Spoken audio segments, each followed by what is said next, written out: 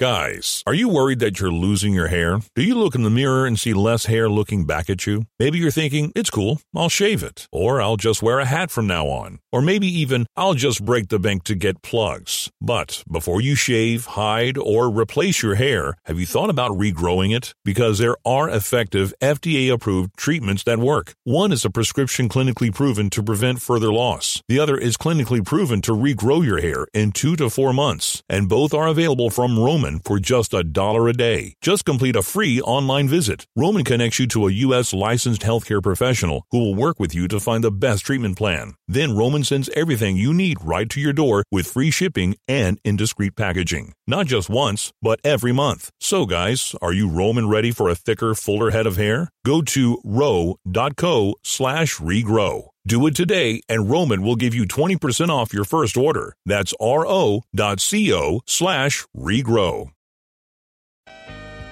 Back to Old School with DP and J on 93.7 The Ticket and theticketfm.com.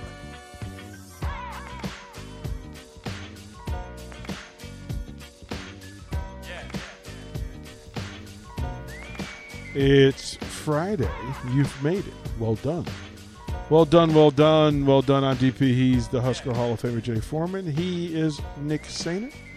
And I apologize to any football fan of the NFL who decided to watch the thing that I have sworn to not give my heart to. And gladly so, right? Being in the NFL fan transfer portal, I could be unbiased and disconnected from that atrocity that was a NFL football game last night. So, but Jay, that does put us in a good space, right? That now you had a pretty good college game last night between Baylor and West Virginia, which to my mind clarifies the thing that the next Nebraska coach was not in that game.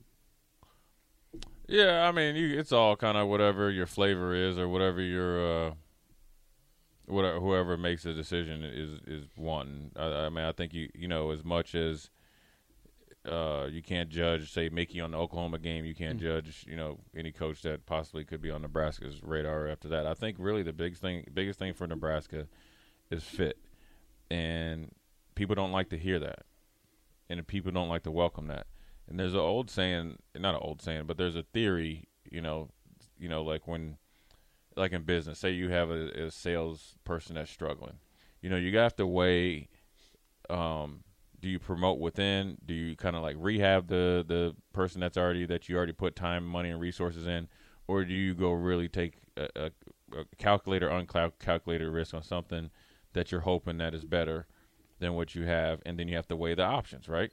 If I put more time into something that I know, can I reach the level that I'm okay with, and then obviously, you know, keep continuing to see improvement? Or am I putting all my eggs in the basket to an unknown? Just because you were a successful player at one school, a successful coach at one school, doesn't necessarily mean it's guaranteed that you're going to be successful here. And I think a big thing is fit.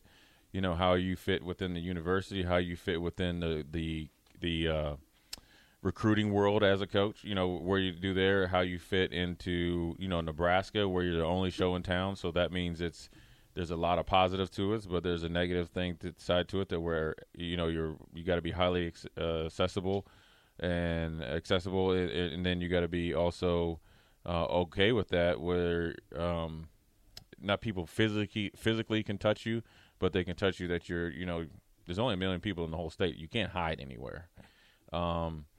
So you have to welcome that. And is it fun at times? I mean, it's great. You know, it's a great place to coach, a great place to play, and et cetera. Can it be frustrating? Yeah, but that's just part of the deal. If you don't if you can't find it within yourself to do your job, deal with the media, deal with people coming up to you at Hy-Vee, and not every time you're going to be on – nobody's immune to having a bad day. Matter of fact, if you haven't had a bad day, or if you aren't frustrated by people picking at your time or picking at your ability to continue to sacrifice, then I would say, you know what, there's something below that you're hiding, versus if you're just natural, that it always happens. So there's a lot of that goes into it. I think that the coach has to be clear and concise from top to bottom. The identity that you want, it has to match. And, you see a lot of that with when Wisconsin, when Barry Alvarez was the AD, there was a clear-cut identity who Wisconsin was. It started with Barry, and then it went down to the coaches, and then obviously it seeped down to the other players.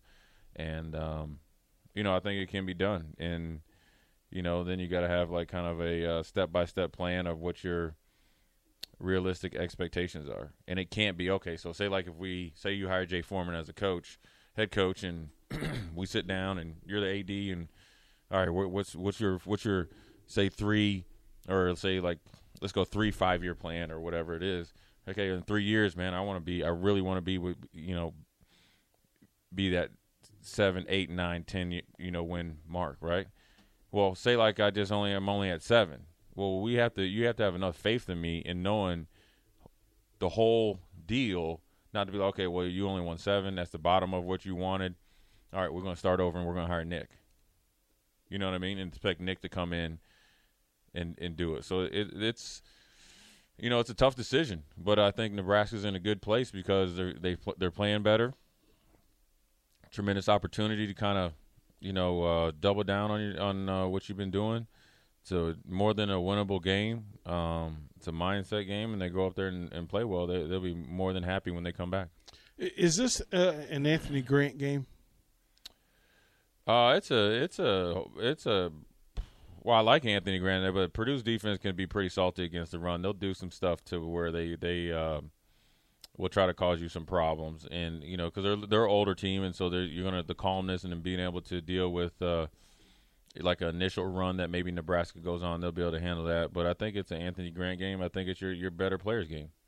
I think it's a Travis Vokolek game. If I'm Travis Vokolek and I'm looking up the matchup, him against linebackers and safety, I'm thinking, okay, you guys got a good tight end. We do too. I like our matchup against their inside guys, linebackers. I like Trey Palmer against their corners. I like Washington against their corners. I like Casey playing. I like Lante Brown. I like all that stuff. So I think if they kind of really get in and hone in on the play calling, they'll be just fine, because I think the offensive line, if they can get a couple good runs, that'll make their pass blocking better, so forth and so on. I was asked this yesterday. I'll ask you today, because I said, well, when you're having the kind of season the offensive line is having, how can you help them get better quickly? Well, the Rutgers game is obviously the worst game that they had or could have all year. And it just didn't look good. I think there's ways you can do it. First of all, you got to just get back to your basics. A lot of it will come down to communication. It will, because when you're giving up direct access to your quarterback, it's no different than busted coverages, right? Yeah. So say you got – here's an example, okay, DP. I think before you got here, Wisconsin played Illinois. Graham Mertz's first game. Mm-hmm. He threw – I don't think he had an incompletion, and I think he might have thrown for like 250 yards and 5 TDs, right? I remember that. On the other side of the ball, they were all freshmen. And they pretty much – the whole defense was all freshmen, okay? It wasn't physically – it was like they had a ton of busted coverages. Now look at Illinois' defense. You get what I'm saying? Veteran, mature. So now, but a lot of it comes from communication. So when you think about the offensive line, they got to get their communication together and get some continuity. Now you've had some injuries with obviously Williams being out, Teddy being out. You're bringing in more Hunter Anthony in there. You got some other guys getting there. So maybe this week I think it'll be better. But I think the mix of play calling, maybe add in a chip block as well. You know what I mean?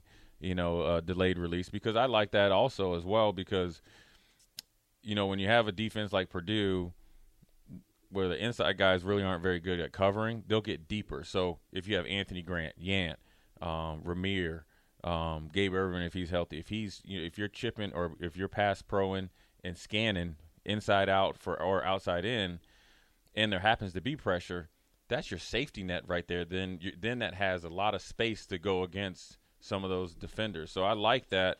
They can do, you can change up some blocking schemes, so forth and so on, but a lot of it I think has to do with communication, which will then heighten the execution. Because, you know, is that experience, though? Communicate? Everybody's had – there's been times, DP, that we played when, you know, heck, in 97. We were up 20 – I don't know. And then Colorado started going deep.